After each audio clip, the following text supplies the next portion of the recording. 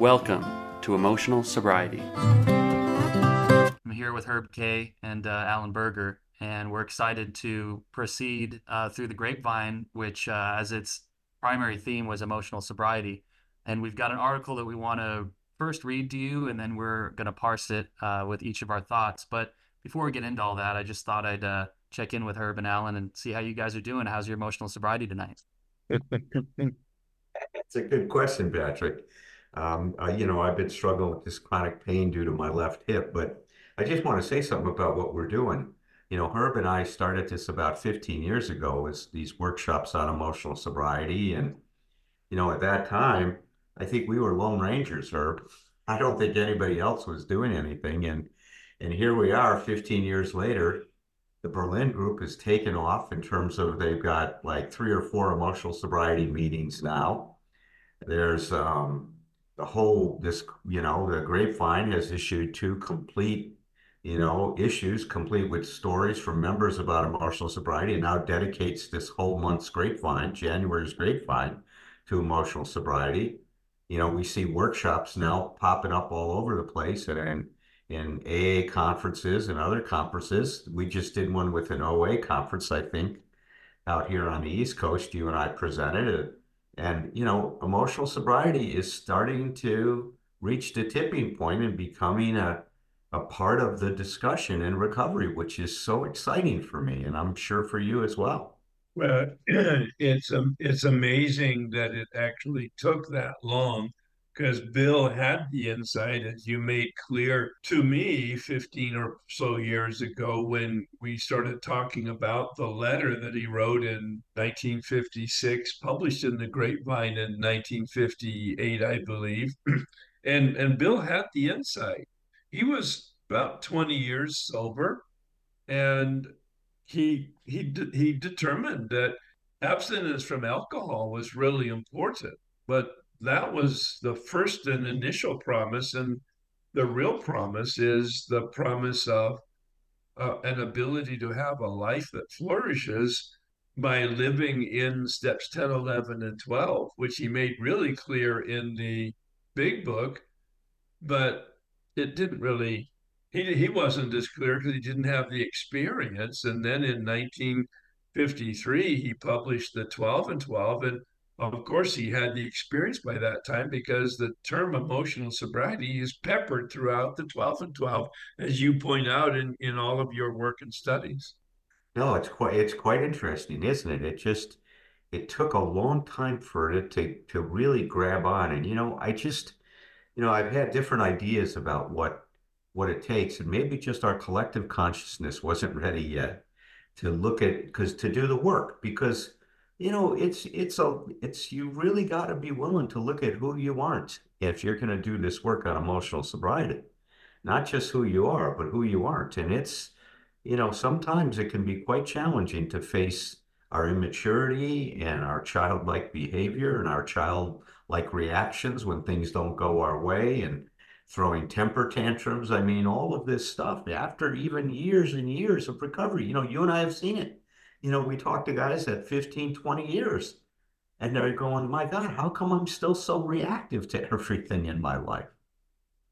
Well, the real problem from my standpoint, as I see it, and my vision is limited, but as I see it, is that people get satisfied with abstinence from alcohol or drugs or whatever their addiction is. That was the name of the game coming in. That was the suffering that brought them to a pretty radical methodology of transformation. I mean, self review in the fourth and fifth step, and radical forgiveness in the eighth and ninth step. I mean, who does that? Right. And so they get real comfortable with doing that level of very sophisticated and transformative work.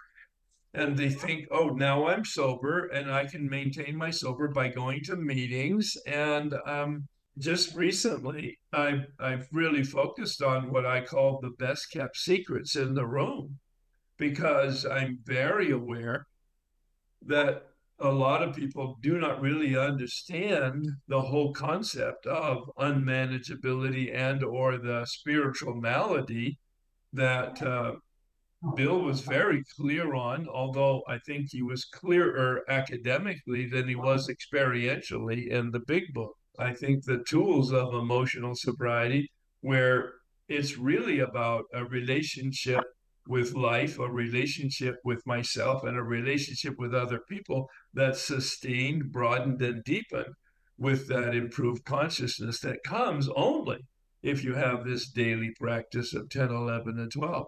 So I've written some reflections and done some workshops on that best kept secret about unmanageability.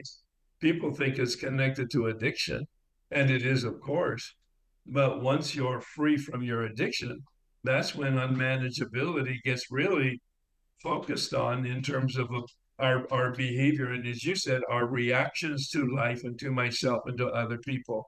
One thing I find very inspiring about emotional sobriety as a concept is that it demystifies addiction for me, or it's beginning to do that.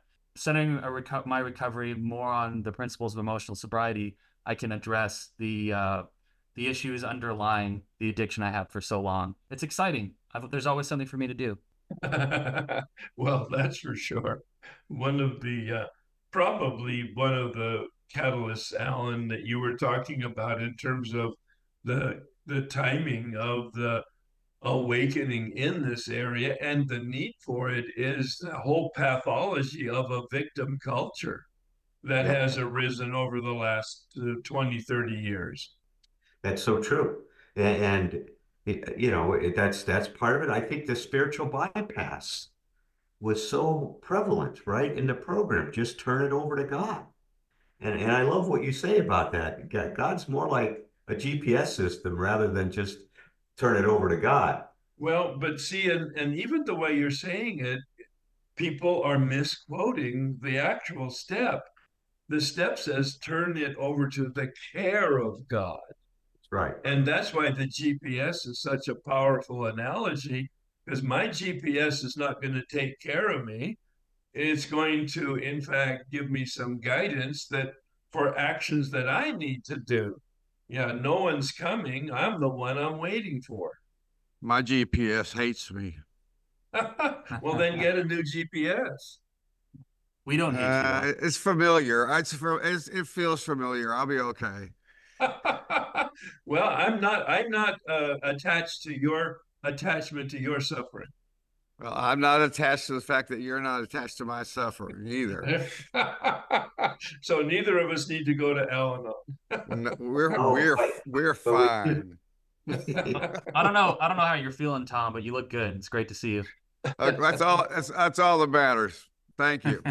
Yeah, at the end of the day, you are Well, correct. Tom, we're just about ready to dig into the next article in the Grapevine, and it's I'm called ready. "It All Adds Up." And Patrick, you're going to read it again? Yes, I'll Yeah. do the honors. I'll get us started. Yes. Okay, it all adds up from January 2024, the AA Grapevine. A member lovingly shares about the game of grief, change, faith, and love. I'm a terrible mathematician. I've struggled with math all my life. It's why I went into social work rather than becoming an accountant. Recently, I was working with a sponsee who brought up concerns over the way someone in the fellowship was being treated because they were different. As a sponsor, I don't give advice. Instead, I try to share my experience. I began to tell her the story of how I became friends with Ben. Ben was kind of a wild child in Nate, with long, shaggy hair from the 70s to prove it. Ben was a Vietnam combat veteran from a highly decorated unit and was an incredible pinochle player. We often played partners. When I got sober, people in AA spent time playing cards after meetings, building friendship and fellowship. Pinochle is a game of strategy that uses lots of math. Strangely enough, I'm good at it, and so was Ben. Ben was sober quite a long time before Ben became Tina. And as she transitioned, Tina became an incredible, beautiful, and dignified woman. She shared her joy at the release of a lifetime of being trapped in a body that didn't seem to belong to her. Those of us AA members who witnessed her life-changing transformation were never quite sure that AA was prepared for Tina. But little by little, those of us who were fortunate enough to have been a part of her life understood completely that Tina was preparing AA for transformations within the fellowship that were yet to come. With work, honesty, and courage, our fellowship not only accepted but loved Tina. We shared her joy in her newfound freedom, and we did it with kindness, compassion, and love. Some AA members did not. Yes, I tell my sponsee I have a lot of experience with people being different and how AA handles that. But as I was telling my sponsee this story, I started weeping. Tina had passed 7 years before. She had lived a full sober life as literally a changed woman. She'd helped a lot of people. Let me take a break. She'd helped a lot of people in AA, including me. At that moment, as a sponsor, I was a little embarrassed at my own lack of emotional control. Only my higher power knows why I hold on to my grief for so long, and why my sadness and grief come out in waves, usually at unexpected, even inconvenient times. I had no clue why I'd shed so few tears over Tina's passing back when it happened. I had no idea why that afternoon was going to be the day my emotions would come to the surface. I became acutely aware at that moment of how I have repeatedly buried my loss, sadness, and grief, and that I've often failed at sharing those losses with other people who might be struggling with these issues. While I believe I have faith, it's often a challenge in the relationship I have with my higher power to completely adjust to circumstances as they are, not as I want them to be. I cannot will the world to be how I want it to be. Ultimately, it becomes a matter of absolute trust in my higher power, not just faith, but a thorough, intuitive understanding that things are exactly the way they're supposed to be in my life, in your life, everywhere, all the time. I've heard it said in our AA rooms that a joy shared is multiplied and a sadness shared is divided. My grief becomes less heavy when I share my losses with others, regardless of timing, and I become freer to enjoy and build upon the relationships I've experienced, both in and out of AA, with people still here and those who've moved along in their journey. It's been proven to me that a joy shared is indeed multiplied and a sadness shared is divided. That's mathematics, AA style. It's possible to multiply my joys by sharing these stories of mine with my fellows.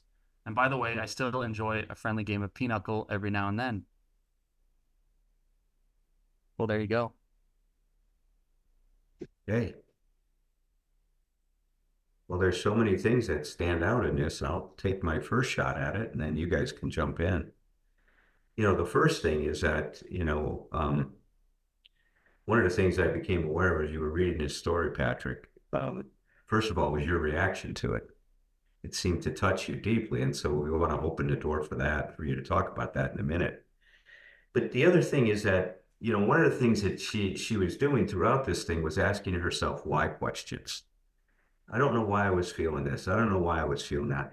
At this point in time, I don't believe why questions are often very helpful. Because they're intellectual, right? They bring us into our head. And I think the more important questions is, what am I experiencing? And what does it mean to me, right? What meaning does this have? And it's funny that she was surprised that she's still experiencing grief. Because for me, when you lose someone that's important to you, grief is with you your whole life. Now, you may not be flooded by tears and sadness and break down into crying, but the fact that something touches you and you're reminded of that grief and that it moves you deeply, that's all a part of the grieving process, right? All a part of it. So that's the first thing that stood out, is that, the grieving process goes on. So don't put any expectations on yourself that once you cry about it, you're over. You're not going to cry again. Nonsense. You're going to cry about it as long as you need to cry about it. Because every time you cry about it, you're going to integrate that loss and get back a part of yourself that was lost in the loss. Because when we invest ourselves in someone, and they pass away, we lose a part of ourselves until we to bring it back by going through the grieving process. So that's the first thing I wanted to say. The second thing that stood out to me here, and this is the thing that I object to so strongly. In fact, I have a whole chapter on acceptance in my new book, The 12 Essential Insights, about acceptance, and this idea that you hear it all the time, that this is the way things are supposed to be. Everything's exactly like it's supposed to be. Well, who decides that? I mean, where is it supposed to? I like to replace that instead of saying everything's the way it's supposed to be. Everything is as it is. Reality is only reality 100% of the time. Now, I think we make up these ideas that this is the way it's supposed to be to try to comfort ourselves somewhat with what's going on and to try to have an explanation for sometimes things that are just inexplicable. Like recently, I'm working with this woman who lost her husband, and she has two grandchildren, and one of the grandchildren is adorable 9-year-old little girl. All of a sudden started getting sick, and she went into the hospital, and within 2 weeks she passed away. Yeah. Now, is somebody going to say that's exactly the way it was supposed to be? No, it's not the way it's supposed to be. Unfortunately, she had an illness that the doctors did not diagnose correctly. They treated it improperly, and the treatment created an iatrogenic reaction, which made the situation worse and worse. And eventually, this poor little thing passed away. And by the way, what they're going to say is God works in mysterious ways. Yeah, of course they do. But see, I don't know if we need to invoke that. No, I'm suggesting that's the wrong thing to say. No, I know. I mean, because you say that to somebody. I mean, I had somebody who lost a child to kidney cancer and went to meetings, and they were just saying, nothing happens in God's world by mistake. And she looks at the people saying, are you kidding me? Oh my God, what kind of God would want my 10-year-old, right? To be Either taken from he's yes, planet? it's a choice between incompetence and assholism. Well, it's just a very ignorant, man, in my opinion, in terms of when people say that. I understand they're probably trying to comfort someone and trying to help someone, but it's not helpful. So, in terms of emotional sobriety, I found it much better to look at reality as reality is going to happen as it happens. And our challenge is to deal with it, not try to explain it away, but to find a way to cope with it. I mean, I love one of the phrases you use, Herb, is that we gently lean into it, right? Into the pain, into the suffering. And there's always, if we lean into it in the right way, there's always wisdom to be found, wisdom to be discovered in the work we do. I think people have totally, well, I'm so excited about the fact that emotional sobriety is being talked about. We're still bringing in some ideas in it that I think are not as useful as some of the things like accepting life as it is and not putting a supposed to on it. Supposed to is a kissing cousin of shoulds, right? Well, I mean, right. Yeah. man, Well, and I think you make a good point about and I think it's a human condition that we're comforting ourselves. I mean, I think if you asked, you said why, you objected a little bit, and I do too, to a lot of why questions, because why questions are just we're looking for justification. We're very uncomfortable as human beings that our conscious mind does not understand what's going on. And the truth is, our conscious mind, far more often than not, does not know what's going on. And when we think we do, we probably don't. And I think one of the things about emotional sobriety, and I don't think we have a corner on the market, but I think it probably falls into the category of wisdom, is understanding how important and powerful acceptance is. There's and I get the idea. I know what they're trying to do when they say everything's as it's supposed to be. I have a and I cannot remember the woman's name who said it. This is not mine. I'll try to remember and say it on the podcast later. But it says act as if the hand you were dealt is the exact hand you wanted. But see, what she's saying is act as if.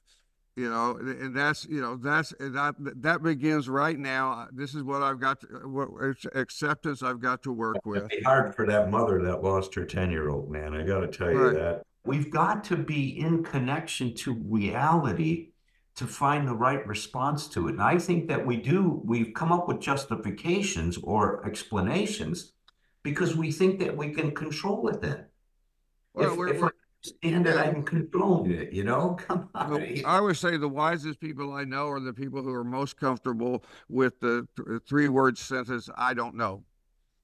You know that they don't have to always know everything, and I think our own humility needs to. We need to take a look at the fact that when we are uncomfortable with that. I had a man in my office years ago who just lost his wife. She had died, and he was just tears rolling down his eyes. And he looked up at me and he gave me the greatest summary of grief I ever heard. He looked up and in total sincerity, he said, "I am grief's bitch." You know, and we sat there for just a silent moment, and then I started laughing. He started laughing. We just had a belly laugh about that, but not to deny it. It was just, we were laughing at just a total no control that any of us have over grief. I could be driving down the road and just all of a sudden somebody comes to mind, or hell, my golden retriever can come to mind, and that died years ago, and I'm feeling that stuff, and that's the acceptance. That's what we're feeling, what we feel, and we don't have to explain it. Well, that's part of the answer to the question Alan raised about the why question. It's a very important question in analytics, but it's not a very important question in emotions and living life. What is the much better approach? What is my experience? What is happening? What Yeah. can I do to get us grounded much more in reality? My wife of 52 years died 5 years ago, and I thought, being the spiritual giant that I am, it would take 6 months. I knew about the grief process, and it wasn't 6 months. It was 2 years, but I knew it was a process, and it was the moment of sadness, of the recognition of the permanence.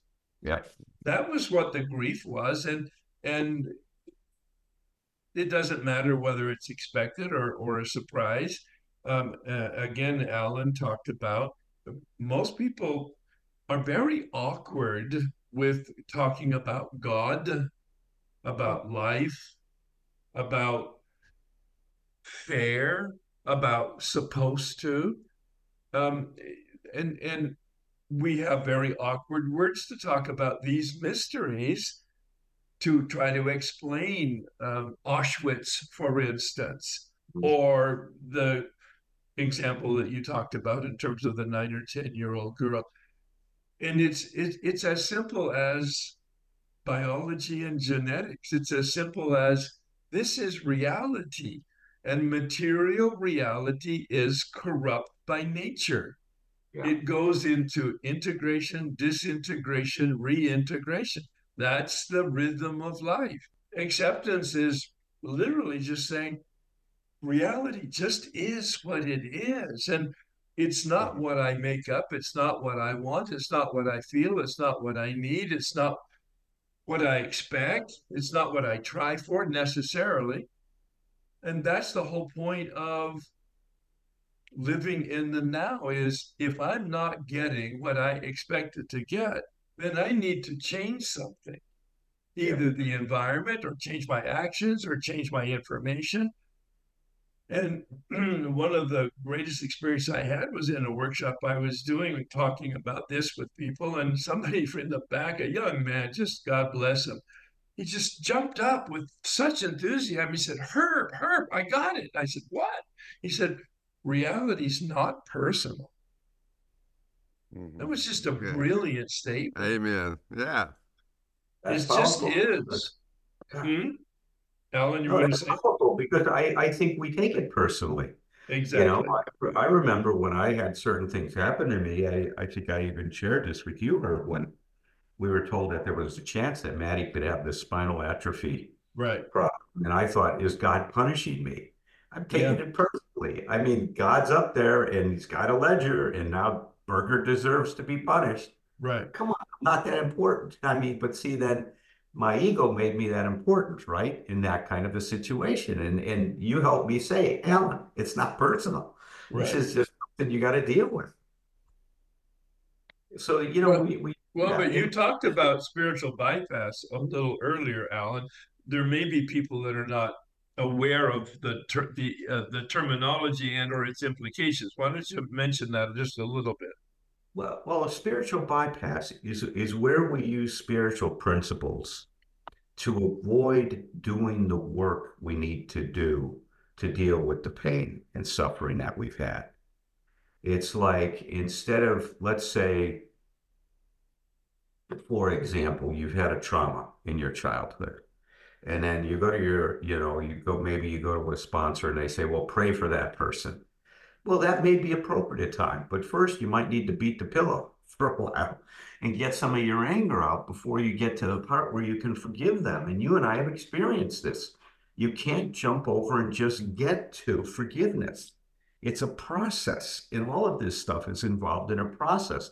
The spiritual bypass moves us, bypasses that process and just moves us to a resolution that's really a pseudo resolution of the situation.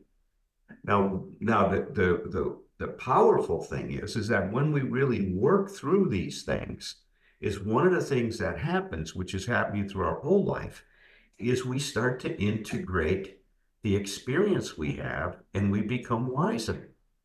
Integration is what emotional sobriety is about. I'm more and more convinced about that, is that we are learning how to integrate the experiences we are having so that we can continue to mature and grow.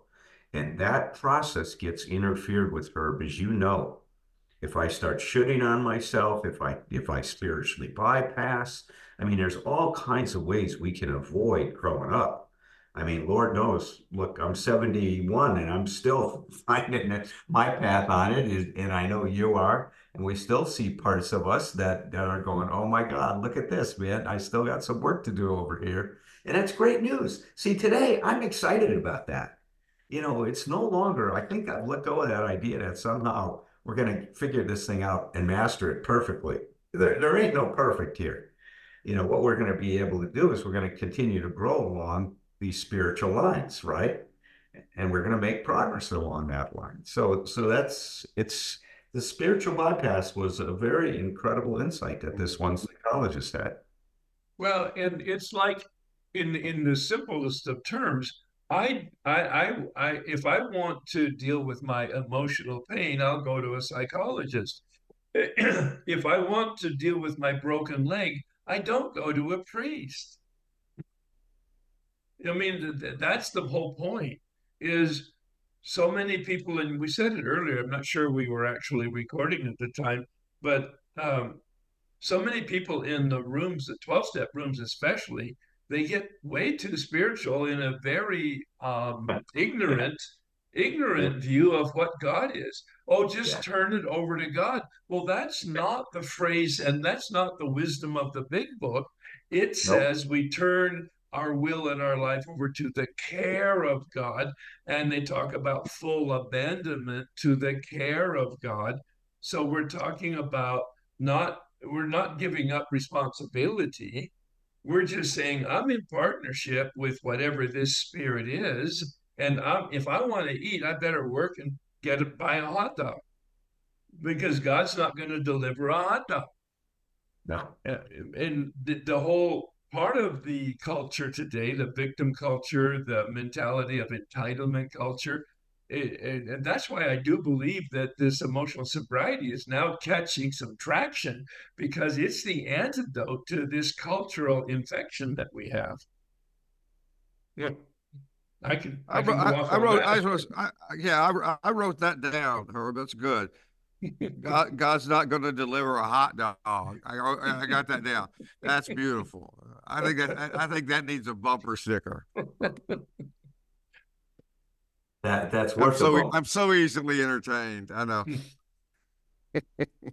I've certainly made my contributions to the victimhood culture, definitely when I was in active addiction. And about grief, I still get uncomfortable at my own tears and the grief of others. And I don't know what stupid thing some father figure or mother figure said to me when I was young, that I needed to be ashamed of that kind of outpouring of emotion and run away from it. But I'm still kind of disentangling myself from that. But I can tell you that like the most kind of inspiring people that I've encountered these last few years have been those walking through grief and kind of letting the faucet come on and just letting themselves feel that and move through that without trying to clamp down on it. Because I think that's one way I look at my addiction was like a clamping down on the very natural emotions that I was feeling and kind of trying to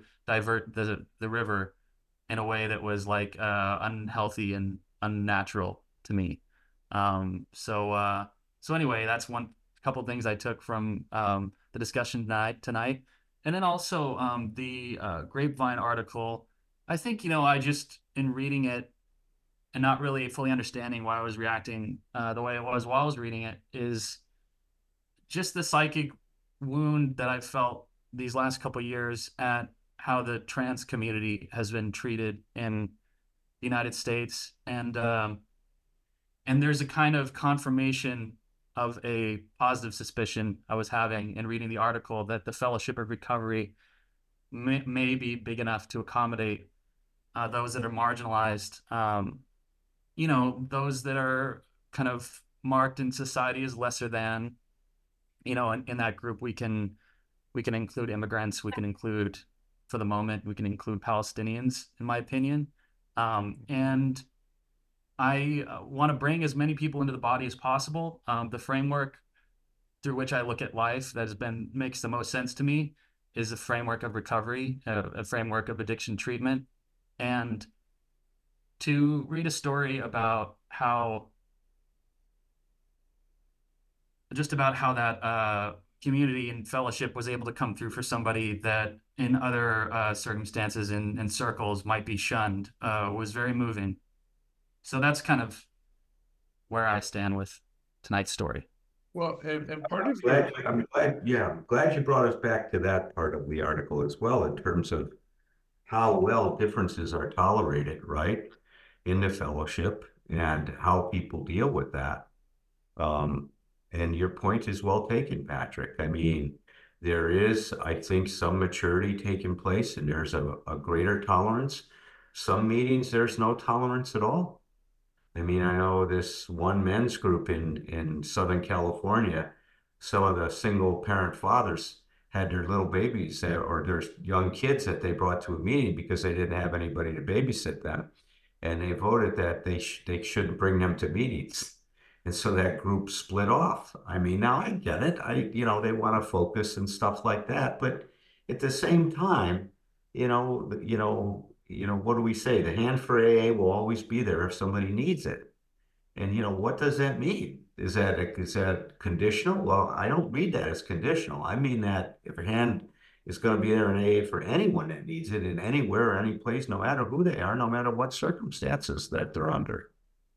Well, that's the way I read it.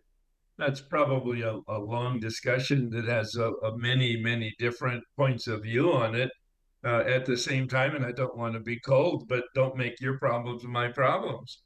Well, so that's what happened in that meeting. So, yeah, but then where does it come that we support each other and help each other? Then you create a supportive system for that very reason. Exactly. Going back though to something that Patrick implied and each of you have talked about, and that's the control issue. I've suggested to people, based on now my experience, that we do not have any control. I mean it with 100%. We do not have any control inside, outside of ourselves. And I abandoned the word. I don't use it. I try not to use it, especially with regard to the insight on the Serenity Prayer, is what can I influence? Yeah. What can I influence outside of me? What can I influence inside of me? So people have a very unrealistic view because they haven't developed their consciousness sufficiently about reality. Yeah. And they have, as you mentioned, Alan, earlier, they have the shoulds and the fair and the mandates from stories that we have or we've been told and get reinforced in our environment. And right. It takes an awful lot of work to just face life as cold as it is. Life doesn't have any, it's immutable, it's non-negotiable. And it's our job to acknowledge what it is and to then accept it life's on life's terms. That's the phrase, Right. but so Right. many people don't really understand it. And then we adjust to life. Life never adjusts to us. Mhm. I don't want to get Yeah. to imply that we have no stance to take in what Patrick was talking about in terms of acceptance. Bill saw it right in the big book. He said, love and tolerance, that's our code. And to be all inclusive and never exclusive. Right. And yeah. Well, So, and I think we have to make. Sometimes people will accuse me of just saying this. Oh, you're just talking semantics, but it's not. It's using language to make some differentiations that are important. You talk about the different control versus influence. I talk about that a lot. I'll say we don't control anything, but we're in charge of our decision making, and that's the thing. It's like, and really, as corny as the metaphor is, you don't, if you're, if you're not cheating, then basically whatever cards are dealt, you're dealt, and you can become a good card player. If you're a better card player than I am, you can get worse hands dealt to you all night long, and you can still beat me at cards.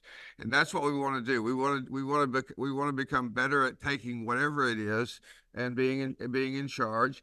And what you're saying, Herbert. Of course, my experience is that when we accept life on life's terms, it becomes. I mean, and I use the term loosely because it's not easy, but easier. It's like because I'm not butting my head against brick walls. My short version of the Serenity Prayer I have on one of my little nutshells, it just says, a brick wall is a brick wall, and my head hurts. That's a good one. A brick wall is a brick wall. My head hurts. Right on. Well, good discussion, you guys. Love Good it. discussion.